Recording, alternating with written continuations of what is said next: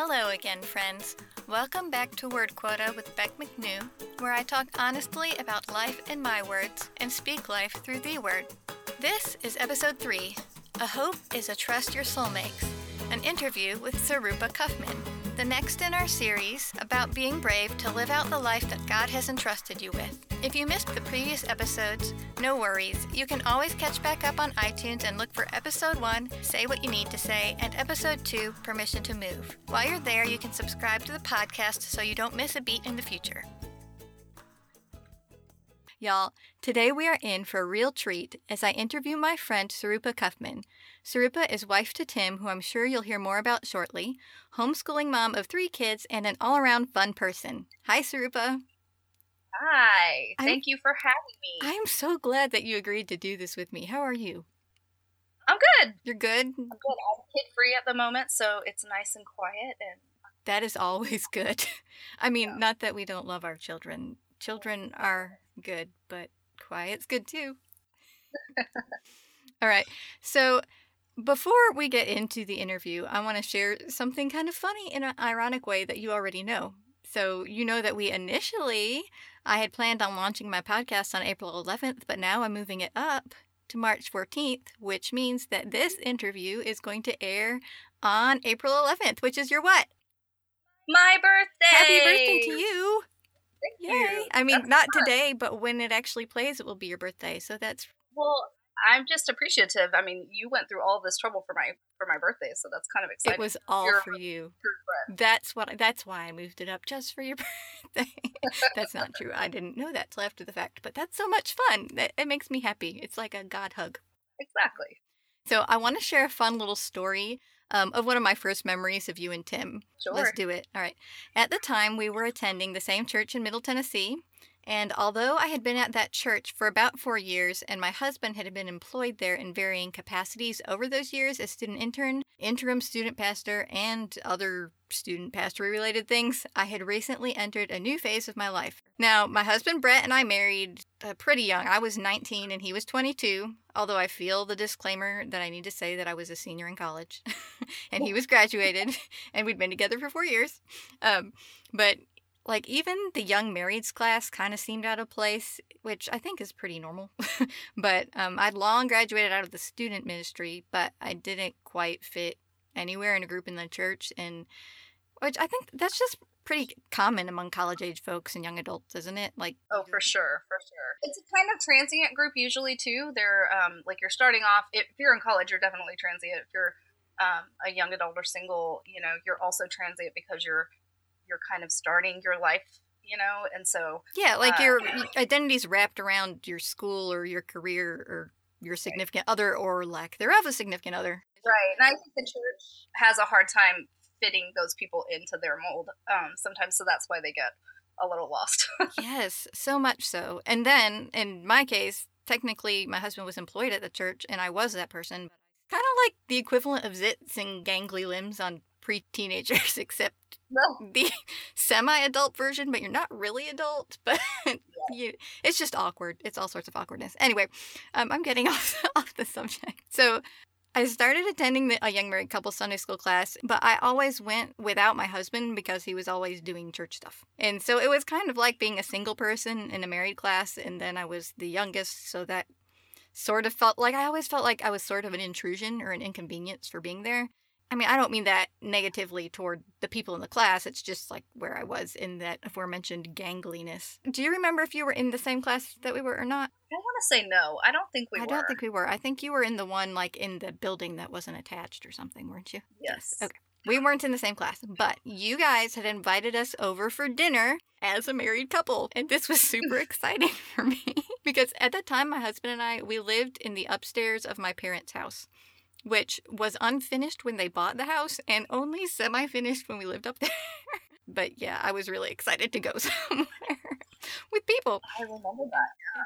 So, back to my memory of you. So you invited us over to your house and you made us, do you remember? Chicken parmesan, yes, I think. You made us chicken parmesan and I got the recipe because I knew how to cook nothing at all. I'm so bad at remembering stuff, so I'm really excited about this detail. So you cooked us chicken parmesan, and I watched my very first Bollywood movie ever, Yes, and possibly my that last, is. which is a shame. Oh, You need to give that is me a shame. Bollywood movies to watch. I can help you out there for sure. I do remember that you told me that like the actor had 6 fingers or something, and that was Oh, considered good luck in India. yeah, yeah. Hrithik Roshan is the actor. But here's what's fun for me is that Kanan was actually born with an extra pinky on each hand. Double But yeah, lucky. I know. I thought of you immediately, and I was like, oh, Sarupa would say that this is lucky. I love it. You didn't even know you were part of our meeting our son moment. Oh, But I thought of you in Bollywood. I love it. So the point of that is that my first memories of you are that you were super hospitable and made a point to welcome us in, even though we had technically been part of the church longer than you had. And that made an impact on us. And that's a practice that you guys continue to this day in a pretty special way. So I'm going to turn a little bit more over to you and talk a little bit less. So tell me a little bit about yourself and your journey of where you were before to where you are now. So Tim and I, we got married in 2002. So around the same time you did, Yay. around the same time we met. What's your anniversary date? Our anniversary is March 9th. This year we celebrated our 16th wedding anniversary. But to go back in time and talk about what you were just talking about, that first year of marriage is when you guys came over to dinner. And we had, this is going to be a little bit embarrassing, I'm just going to tell you.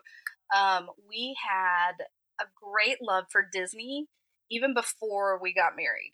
So that first year, we would sit down together and we would talk about how much we love Disney, and we wouldn't really talk about it as like together that much. We talked about taking trips to Disney. Fun.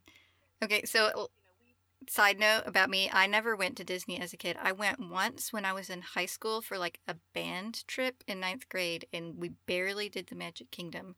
And then I didn't go again until I had kids. Okay, listen, people, that is a travesty, and it makes my heart sad. Everybody needs to go to Disney like at least once as a child. I know that that's not reasonable statement for me to make. I just say that I love it so much. So we would talk about Disney all the time, and I remember a distinct moment.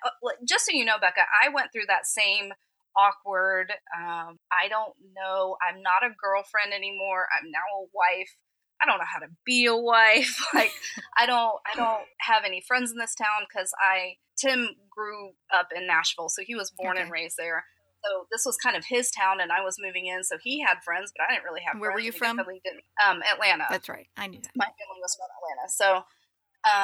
So anyway, I just remember having like a really awkward time, and I'm sure everybody has that stage, but I remember having an awkward time like, how do I do this whole wife thing? I'm not used to being accountable to anyone, like I'm used to kind of being a free spirit and doing my own thing, and now I have responsibilities as a wife. And so I struggled in that area too. But the one thing I do remember is we sat down and we were like, Tim and I are big dreamers. We like to, on the regular, sit down and just talk about if we had unlimited funds, what would we do? I need you to rub some of that off on me, because like this whole podcast thing, this is like a huge deal for me. You gotta dream big, yes, and then scale it down to what like makes sense to do. That's kind of what this series of episodes is about too. So I'm very excited about this. Continue. Oh well, good. So yeah, we are big dreamers. So we said, okay, this is the embarrassing part. There was a 6-month period after we got married where it took me a little while to find a job in Nashville. So I'm job hunting, but then had a lot of free time. Also, my apartment at the time was the cleanest place on the planet because I was so bored I had nothing else to do but clean. I mean, I would have let you clean for me. Well, I probably could have. I was so bored. I had gotten to the point where, which we had a small place, but I had gotten to the point where I was like, there's nothing left to clean. Like, what am I going to do? So I watched a lot of Disney Channel as an adult. Yeah, you did. Which is super embarrassing. But this is like back in the day of, this is Even Stevens, Phil of the Future, Lizzie McGuire. These are the kind of shows that we're on. And so I, as an adult, enjoyed those by myself in my very clean apartment. So that first year, we sat down and we were like, okay, so part of our discussion of how to figure out how to do this whole married life thing after the fact was we both had different hearts for ministry. We both loved ministry, but we had different hearts for it. Tim had a heart for church kids. That was kind of his comfort zone. That was where he really enjoyed working in church youth groups and things like that. My heart was more for the churchy word is disenfranchised kids. These are the people that are outside of the church. For whatever reason, those are the kids that I clicked with better and could relate to and could talk to better. But it's much harder for somebody like Tim to go from church work to outside of the church work than it is for somebody like me to go from outside of the church work to church work. So Yeah, there are things that sometimes it's harder to unlearn things. yeah. So I started. We decided, okay, if we that we would work together in the church and see what God did there. But through our dreaming, we're like, okay, scrap all of that. If we had unlimited funds and unlimited connections, what kind of ministry would we want to do? And Tim, growing up, there was a sweet couple who were like the cool house to go to in youth group. You know what I mean? Mhm. So they would always have all the kids over, and he remembered very distinctly that they had a fridge in the garage, and it was always stocked with Cokes, and he just thought that was the coolest thing ever. And he was like, "I want my house one day to have a fridge in the garage that's just stocked full of drinks where people could come and hang out, and there would always be something there for them." I And so, appreciated those houses. I'm not that house, and my house was never that house. But I loved going to my friends' houses that were like that. I think that I ate some of my friends out of their Lucky Charms. Like every time yeah. I'd go to their, because we didn't usually get sugary cereal, and as a teenager, I would just be excited to go to their house and eat their Lucky Charms. So yeah, that was Tim saying. He was like, "I really that's one of my dreams." And so I thought, well, what is it that we would want to do? And we discovered at that moment, this was around our 1 year anniversary. We discovered at that moment that we both had a secret love of Disney Channel, which is super even more awkward that Tim was also watching I love Disney it. Channel and not because I was just watching it. And we had both separately unaware been praying for those kids on Disney Channel. So if you remember back in the day, these are the Lindsay Lohans and the Jonas Brothers Okay. who a lot of them come from like Miley Cyrus. A lot of them come from like a faith background. Their parents were Christians and there's a faith story in their past. Sure. And then young Hollywood happened and Hmm.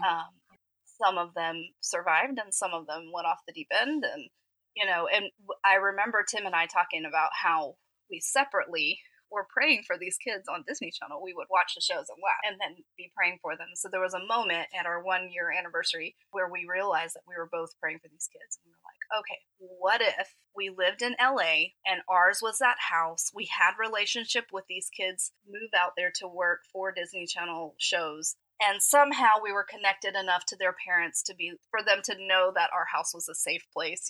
I love that. And I didn't know this part of the story. So this is new to me. I love that part. This is just us dreaming big. We're like, if we had the connections, our house would be the place where these kids could come and we would be able to speak into their lives, not wanting anything from them, because I think at that age, everybody wants something from you. In that town, probably everybody wants something from you. Especially if you're a celebrity.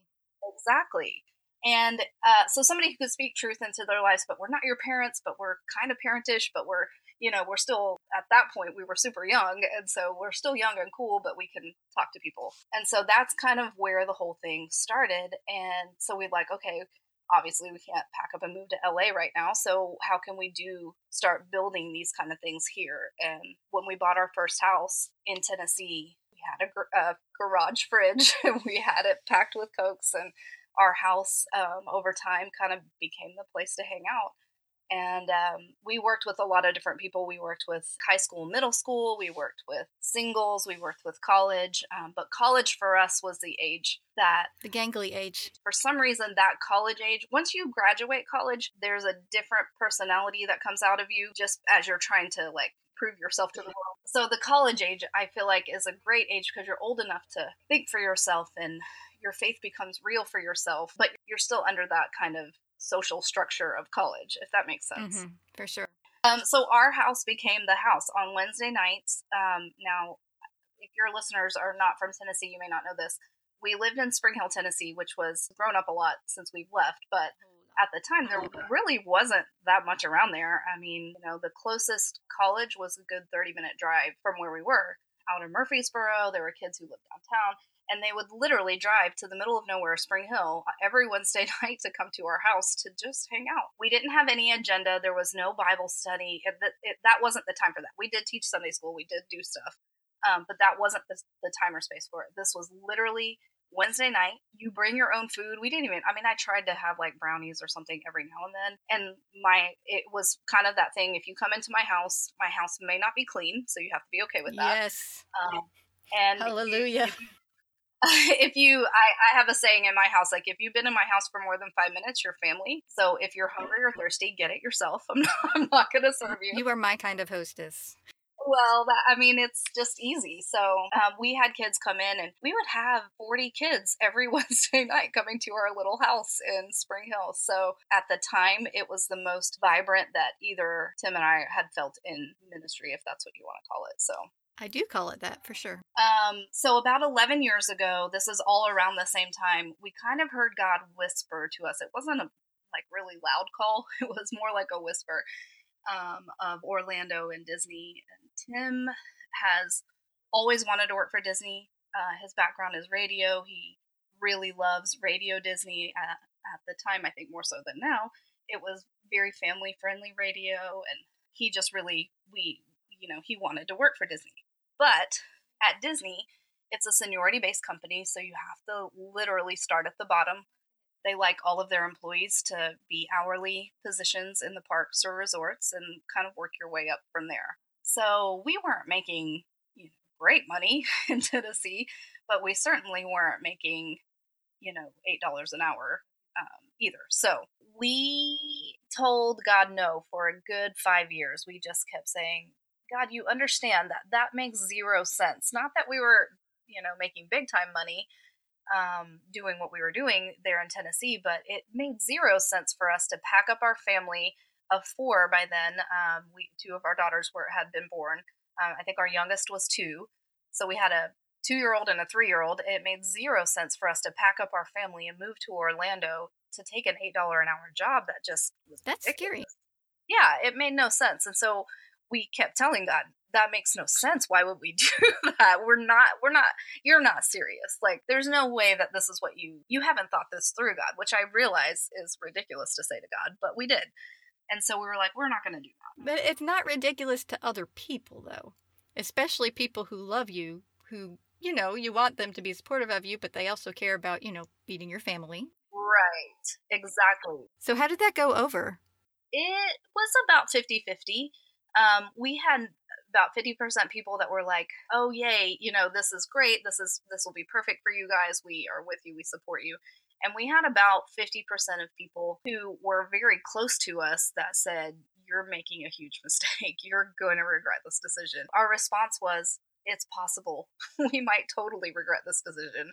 But God said go, and all we know is we're going to do what he said. So we, put God off for a good 5 years, and then finally we're like, you know what? We really just want to live in obedience to you, and whatever crazy nonsense you tell us to do, we're going to do. We just want to trust you and obey.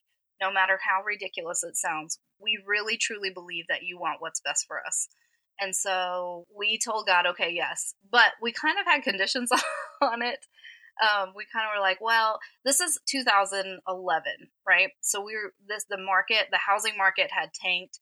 Nothing was selling, and people were losing money in their real estate right and left. And so we were like, God, you can't really expect us to sell the house. Okay, we'll do that. We'll put the house on the market, and of course it's not going to sell for a while. So then that will keep us here. We're not going to move until we sell our house. That would be silly. So we kind of kept giving God these little conditions. But the more as time went on, and as we read in scripture, God very rarely provides a clear and open path for you to walk down. That is the truth. He is a lamp and not a floodlight. Well, and that's it, but not even that. Like, if you read the people that he uses in the Bible and the things that he tells people to do, they're kind of ridiculous. Yes, and I so love that you're saying this and keep saying it, because you don't even know what I've recorded before this, but I think that when you hear it, you'll be like, no way, because that's exactly what I've been talking about in the last couple of episodes on this podcast, though. So continue. Well, yeah, I mean, completely. I think that if you go back and read stories from the Bible and the people that he used, he asked pretty crazy things of them. Ridiculous.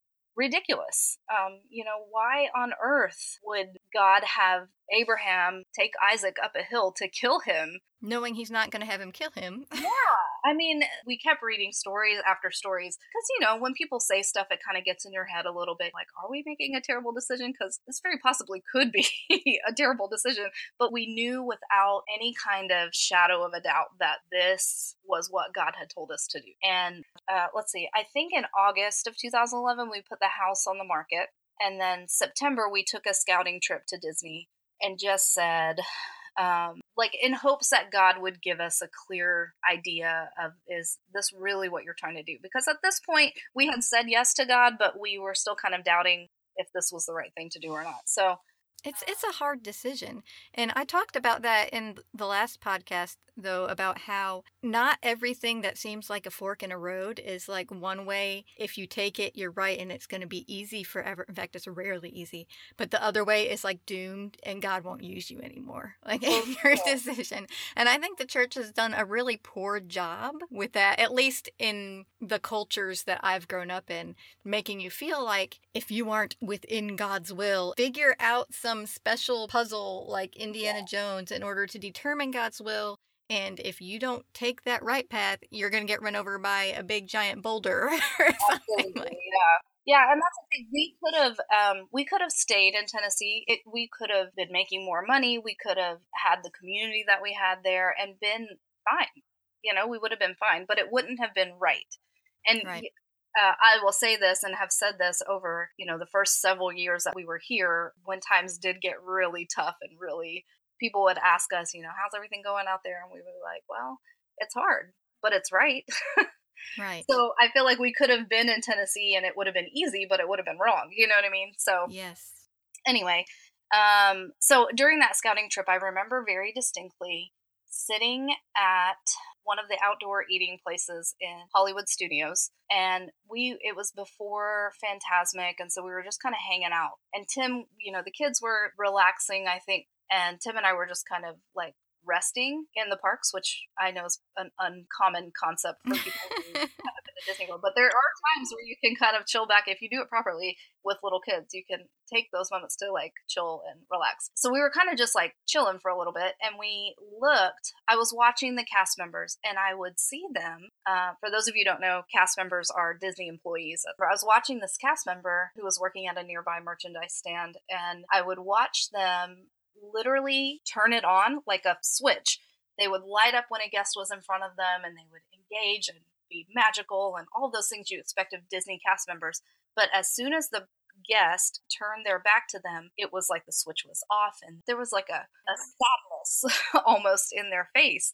And I remember for the first time of our many, many trips to Disney, like noticing the people, which I know sounds ridiculous, but really noticing the people. And it occurred to me at that moment, I thought that our call, this whisper from God, whatever it was career-wise for Tim. And we're still praying for that to happen. But it was at that moment where I realized God has something for us here that is bigger than a job, and that is bigger than, like, he has something going on, and he wants us to come be a part of it. So that's awesome. We went back to Tennessee. Our house sold miraculously in 3 months. We made a profit on it, which was also crazy ridiculous. all of that happened, and we still did not have an interview with Disney. There was no jobs coming up. So Wow. we moved in with dear, dear, dear friends, the Robins. They so graciously, a family of 5, by the way, opened up their home to a family What's a of few 4. more? Yeah, a family of 4. So there were 9 total people living in this house. And this is Spring Hill, so I mean, they had a beautiful home, but it wasn't a ginormous home. You know what I mean? It wasn't that. Sure. That's a lot of people under one roof, and so for them to open their doors to us was incredible. So we moved in with them. Still no interview with Disney, by the way. We moved in with them indefinitely. They kept saying it's fine, relax. This is all going to happen. They believe so strongly in us and what God was doing that they knew it was going to happen. They were amazing to take us in. And so we ended up living with them for 3 months, which is just amazing that we're still such good friends after that. Yes. But God was in it and he was on it, and we love each other. And Moving in with people, it's like a marriage of families. yeah, we've had roommates since then, and some of them were great and some of them were really not great. So I have a huge respect for them for allowing us to invade their home.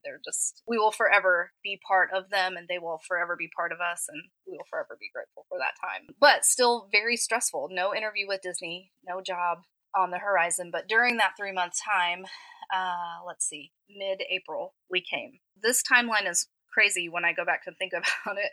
So we had packed up everything. Our home was empty. It was sold. All of our things were in storage. We had just the essentials that we needed living with the Robins. And then we get a call for the interview. We drive down to Orlando. On Monday, he had his interview. He got the job. We were looking for places to live. That is a whole other ridiculous story in itself. But by that evening, we found a condo to live in. While we were looking at that place, we got a call from Tim's mom telling us that she had cancer. And so he was on the phone with her while I was talking to the realtor and looking at the apartment and basically signing over our lives that we were doing this. That's hard. Yeah, it was crazy. So we get back in the car that night and I'm like, Tim, what do we do? Like, do we need to stay in Tennessee and be with your mom? And he was like, I don't think that. I think when God says to go, we go. And he was like, I really believe. And, Tim's mom wanted us to go. She didn't want that to stop us from doing what God had told us to do. So she was very, very supportive. But it was that crisis moment where we were like, what do we do? Like, is this your door that you're closing for us? Yeah. Because it feels like it very easily could have been. I think that we tend to find signs and put words in God's mouth where they aren't there. Like everything must mean something, especially when we really want to do the right thing, but not everything is a yay or a nay on what you're doing. Yeah, it was tough, but we knew that God had told us to do this, and so we wanted to obey. He got the job on Monday. We found the apartment that night. We found out about his mom that night. On Tuesday, we drove back to Tennessee, and we just started packing up the moving truck. On Saturday and Sunday, we packed and loaded the truck. Monday, we drove from Nashville to Atlanta. Tuesday, we drove from Atlanta to Orlando. Wednesday through Friday, we unloaded the truck, and then Tim started his job on Saturday. What was your goal when you first decided to pursue WDW off the cuff, and has that changed? It has changed. And in fact, WDW off the cuff wasn't a thing until 2 years ago. So we have been here for 6 years. 6 years ago, we knew that God had something for us, but we had no clue as to what that was. We were really eager and excited to plug in. There are a couple of local ministries here who's have a heart for Disney cast members who are working to serve that people group. And so when we first got here, we were like, okay, God, which of these groups do you want us to plug into? And we were super excited about it. The word I used to describe that time was frustrating. I just felt like God kept frustrating every connection. Like we would meet somebody and we would hear their story and we'd be like, oh my goodness, that's exactly where we are. This makes sense. Let's work together. How can we help you do this? And then for whatever reason, it would just not fit. Either we couldn't connect with the people, they didn't want our kids to be a part of it, which we were very passionate about. Our kids being a part of what we do. It's not our ministry, it's not mommy and daddy's ministry. It's all of us as a family doing it. So if they didn't want the kids to be a part of it, we didn't want to be a part of it either. It was their methods of reaching people were vastly different than ours, or their people group within the Disney people group was different. Like some had a heart for families, And that's good because you need to reach the people that aren't yet being reached. So exactly. that makes sense that there are different people there doing different things. And I know you're not saying that those are innately wrong and yours is innately right, but it's just the place that God handed you was a different place. Absolutely. There are 75,000 people who work at Walt Disney World. So 75,000 people, and the area, the property is about the size of San Francisco. So it's a huge group of people. There would never be a way that any one ministry group could reach that whole people. It's not possible.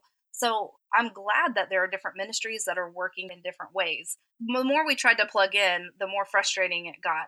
There was one ministry that we did connect with, and we were under them for a long time before God kind of got it through our thick skull. I don't know if you're catching on through our story. We're not quick on the uptake. Like, we kind of are slow going when it comes to God, actually obeying. So you can't see me raising my hand, but I'm raising it really, really high. I mean, for whatever props you want to give us for taking these huge leaps of faith, they took a long time for us to actually jump. So it wasn't until God kind of just shut everything down and said, I have something for you, but you can't be distracted. If you are looking around for different opportunities to plug into, you're going to miss what I have for you. That's a powerful word for a lot of things. Yeah, it applies. I don't know why I'm so slow at these lessons, but I really am. So we finally said, okay, God, we're going to pull out from everything. We're still, involved in our local church, but everything else we kind of pulled back from and said, God, what is it that you want us to do? There were times where,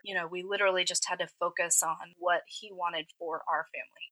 And so from that came WDW Off the Cuff. Our last name is Cuffman. Off the Cuff has kind of been a tagline for our family. My husband, way back in the day when we first met, actually was doing a show called Off the Cuff. And creative. Yeah.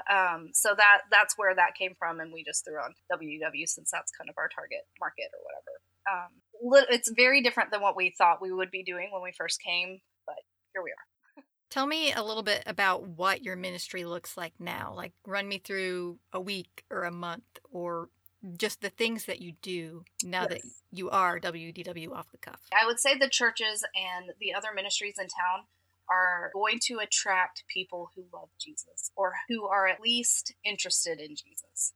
Our model that God has given us is an inverted triangle. We start with this large banner of events. Then the next layer is relationship with us, where if you spend any remote amount of time with us, you're going to kind of know where we stand pretty quickly. And then we hopefully will lead to the point, the relationship with Jesus.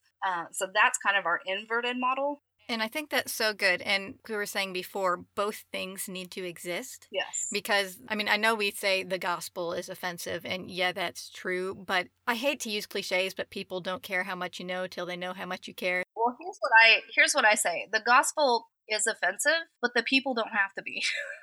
Right. You know what I mean? There you go. Yes. People are just reached in different ways. And what we've learned through our inverted model is that if we draw people in at that level, that top tier where it's a big event, we may never get them to level 2 where they come into relationship with us. But those events do build relationships with other people. So it might not be us that leads them to the point. The events are connecting them with other people who may. So we currently, you asked what our schedule kind of looks like. Our large scale events are photo scavenger hunts that are on property. So we'll have about 200 people come out to those.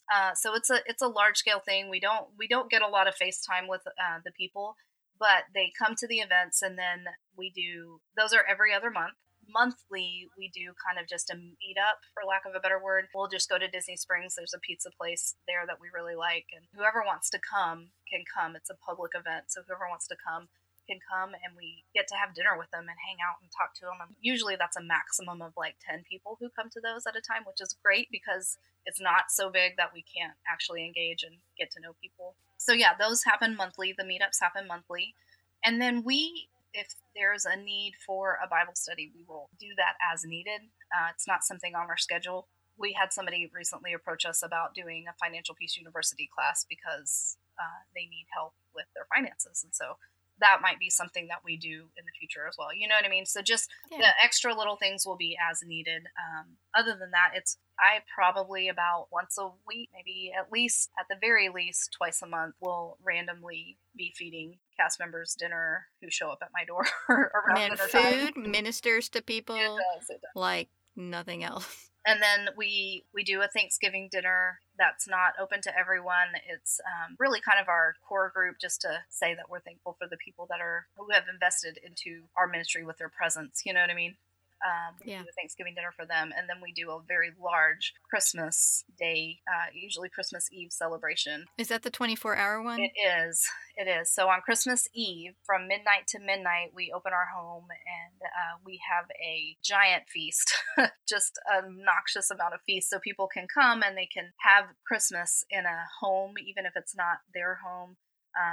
Are a lot of them working on Christmas? A lot of them do work, so they're able to come no matter what their schedule, because it's 24 hours. If we had it just in the evening, a lot of the college program interns wouldn't be able to come because they get the terrible hours that nobody wants. Yeah. We just open our house for 24 hours, and we had about 50, 60, I can't even remember, this last year who came through, and we feed them, and we usually pack them to-go boxes to take into work. Or lunches the next day. That's awesome. So all of this, everybody knows that food costs money. So are you paying for this out of your pocket, or how is this funded as you're doing all of these events? The majority of it comes out of our pocket. We do have a handful of people who are so super gracious and have been walking with us through this journey over the course of several years that help us, or they're supporters, they're investors, whatever you want to call them. But they're just people who are dear to us and love what we're doing here and love us and are willing to forego the fact that we're not a nonprofit, and they help, some of those needs. Through our monthly supporters, we get about half of what we really need a month, and the other half comes out of our pocket. So I didn't tell you I was going to ask you this, but is there a way that people can support you? Like, can we link them to something if they so desire and say, hey, I'm really on board with what they're doing, I'd like to help? Even if it's just a one-time gift, or is there not a way to do that? Yeah, you can always send us a one-time gift. That's always a welcome. You can send us a recurring gift. It's always welcome. I wish that we were fancy enough to have a nonprofit use Venmo a lot for electronic transfers, or Cash App or whatever for electronic transfers, or people send us checks monthly sometimes to direct deposits into accounts or however. I'll make sure that we square away how maybe we could link somebody to something, or put it in the show notes. Where can we find you on social media? Okay, so on social media, we do have an Instagram. It's just at WDW Off the Cuff. Everything is WDW Off the Cuff. On Instagram, we're there. We have a Twitter handle that's there. I will say our Twitter handle we mainly use for events to communicate with the people participating in the event. So there's not a lot of activity on Twitter, but Instagram we try to use a lot. And the most, we use probably Facebook the most. We have a Facebook page there. And the reason that is because of the capabilities to use events and, Facebook Live and that kind of stuff too. So right now it's just Facebook. We have email addresses and we have a website. There's nothing built on it. So if any of your listeners want to, donate a website, that would be awesome. Yeah, we don't have any of that stuff. We're super not fancy. We laugh about it a lot. A lot of what we do, how social media will give you insights on your reach and things. So our events have reached up to like 15,000 people hear about our stuff. So our reach is there, but I don't think people really understand how low scale we really are. Like I tell people, we're a 5-member organization, and 3 of our team members are under the age of 10. So why don't you explain in your words what we did on Valentine's Day and why we did it? Okay. So on Valentine's Day, and this is our 6th year handing out Valentines across property. And we literally go to the dollar store and buy the cheapy, character Valentines that you fold. Old school. Yeah, the little red sticker, heart sticker you put on the outside. And the kids hand sign hundreds of Valentines to pass out in the parks. And so I don't know that it's like I don't know that you could even really say that it's like effective ministry tool to do. other than it just makes people smile. Like, it's not. It does so much because we got to do that with you this year. And I mean, there were like a handful of people that didn't care or, or didn't want it. But out of what did we do, like 800 Valentines? We would turn around and some people would almost be crying. Yep. Because it just legitimately made their day that they got a Valentine. Well, and here's the deal. We're intentional about it. Just like we told you when you were helping us, we're intentional about it. You come to Disney, your kid is going to want to meet the characters. And if it's around Valentine's Day, they might bring a character of Valentine. Like, that's not uncommon. So those kind of characters are often loved on, if that makes sense. Yes. But we try to be really intentional about reaching the people who are often overlooked. Disney is a magical place, and the reason it is so magical is because of the people who work there. So we really try to be intentional about, and that magic runs down to, like, I don't know if you realize it, but 99% of the time, the bathroom you go into to use is clean, Yes, So, they do such an amazing job. you know what I mean? Like, that's magical. The streets are clean, yes. And there's millions of people who come through the park, and to be able to walk down Main Street and have it be beautiful, it takes people to do that. A big lesson that my kids learned from that is that generosity breeds generosity. Because, we were trying to make things magical for them. Then they would turn around and they'd just be so appreciative and they'd want to make magic back for us. And it's just like this endless cycle of Right. They just loved the joy of serving the people and saw how it just breeds, like it just grows. Yeah, for sure. I mean, because they get it. And that's why it was so important for us to have the kids be a part of what we do here. It's not enough for me to, get a babysitter so that we can go out and do stuff.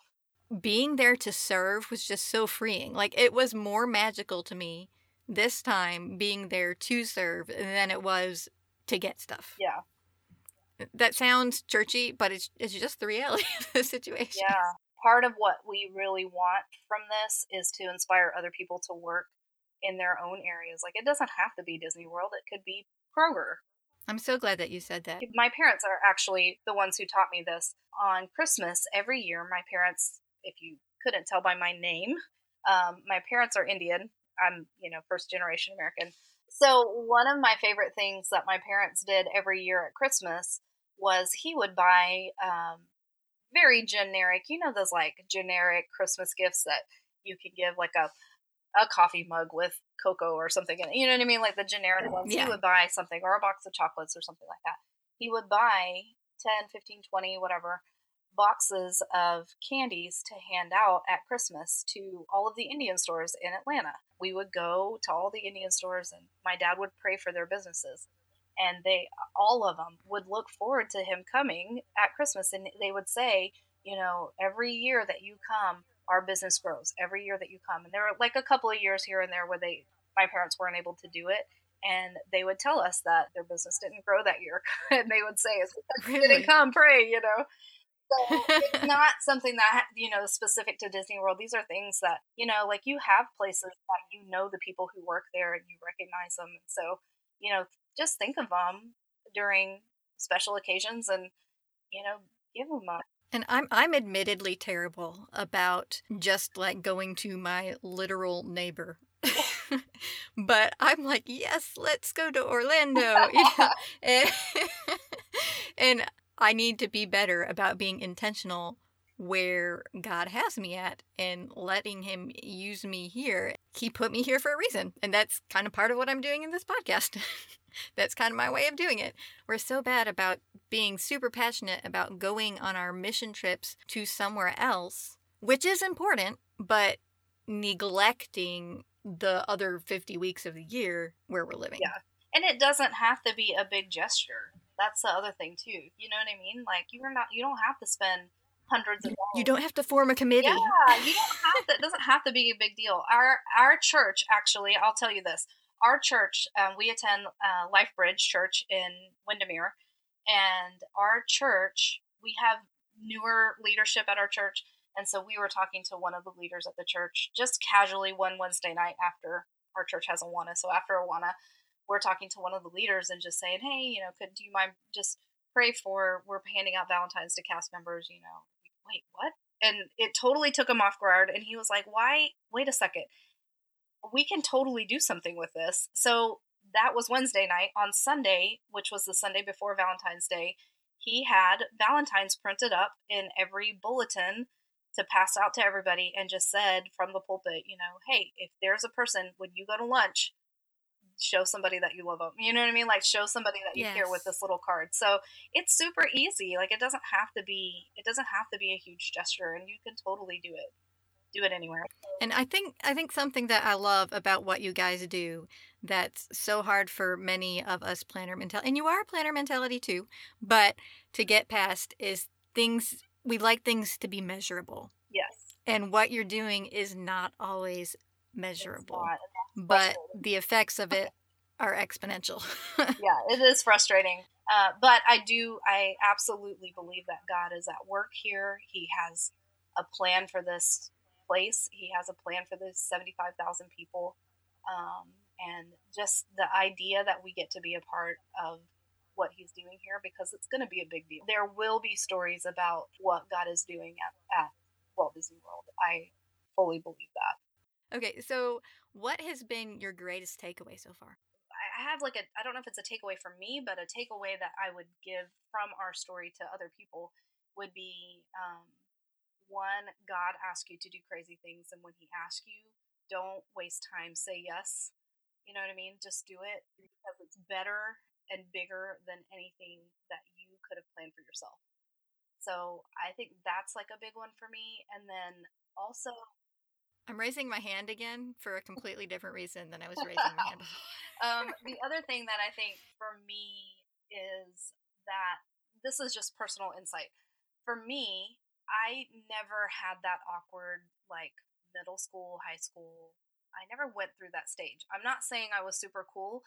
I just was super confident in who I was. And so I never really had a lot of insecurities, that normal teenagers have. Share that. I never did. I was just very comfortable in my own skin, probably to a fault, but not in a proud way. I didn't think I was the prettiest thing. I was just really okay with being not the most beautiful. I don't know. I just was really comfortable in my own skin. It wasn't until I came here that I went through my awkwardness and insecurity. There definitely were and still are moments where, as I have grown through ministry here, that I have had to adjust my mentality, or I'm trying to word this in a way that's not going to make me sound too terrible, but the truth of it is, there have been times where I have looked at other ministries that are doing similar things to what we're doing and been jealous. And there have been times that I've looked and been proud because we're doing it in my mind better. You know what I mean? Comparison. So a lot of this has been. So what you're saying is you're a normal human being? Well, I'm saying that there's been a process that I've gone through to where I have seen myself mature a bit. Over time. And so, I don't know what the takeaway from that is, but there was a term that one of our dear friends in ministry had given us, and he said it was the death of a dream. And you think that that's a bad thing, but it's the idea of you having a dream of what your life, what your marriage, what your finances, what your whatever, your ministry is going to look like, and watching that die in order for God to build up what he wants to build up. And because a death has to come before a resurrection. I can't remember who said that most recently. It might have been Ann Voskamp.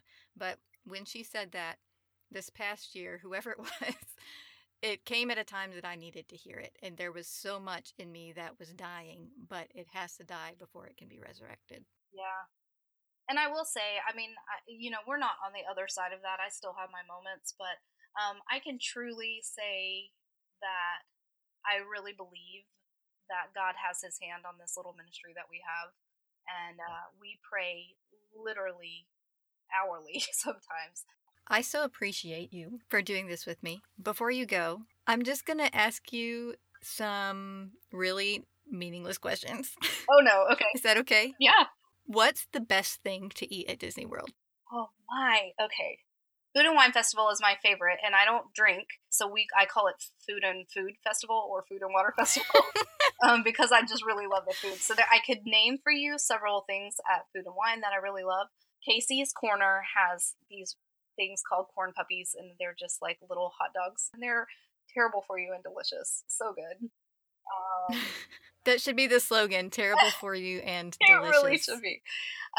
In Animal Kingdom, there's a new restaurant called Satuli, and they have really good, that's like healthy, good options there. So I guess, I don't know, one unhealthy, one healthy. Does that work? That works. I'm going to ask you another food question. What's the best looking food, like the best designed? Because we went in to give some Valentines to some people in a bakery or something, and stuff was pretty cool in there.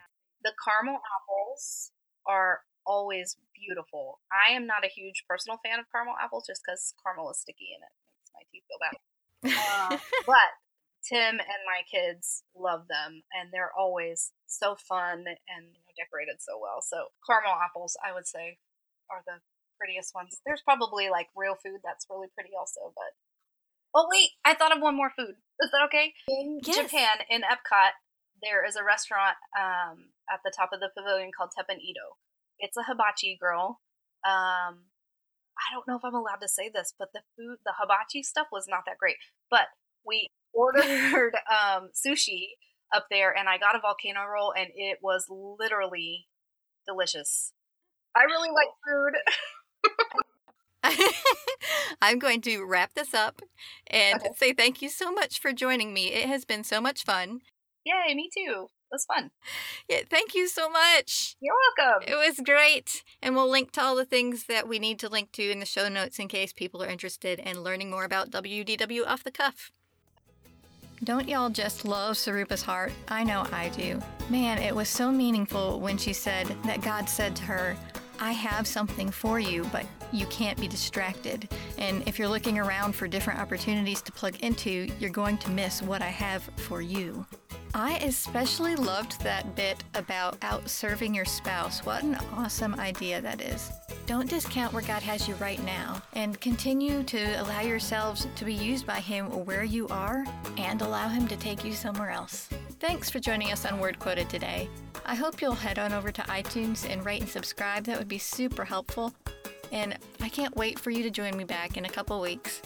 Have a great day.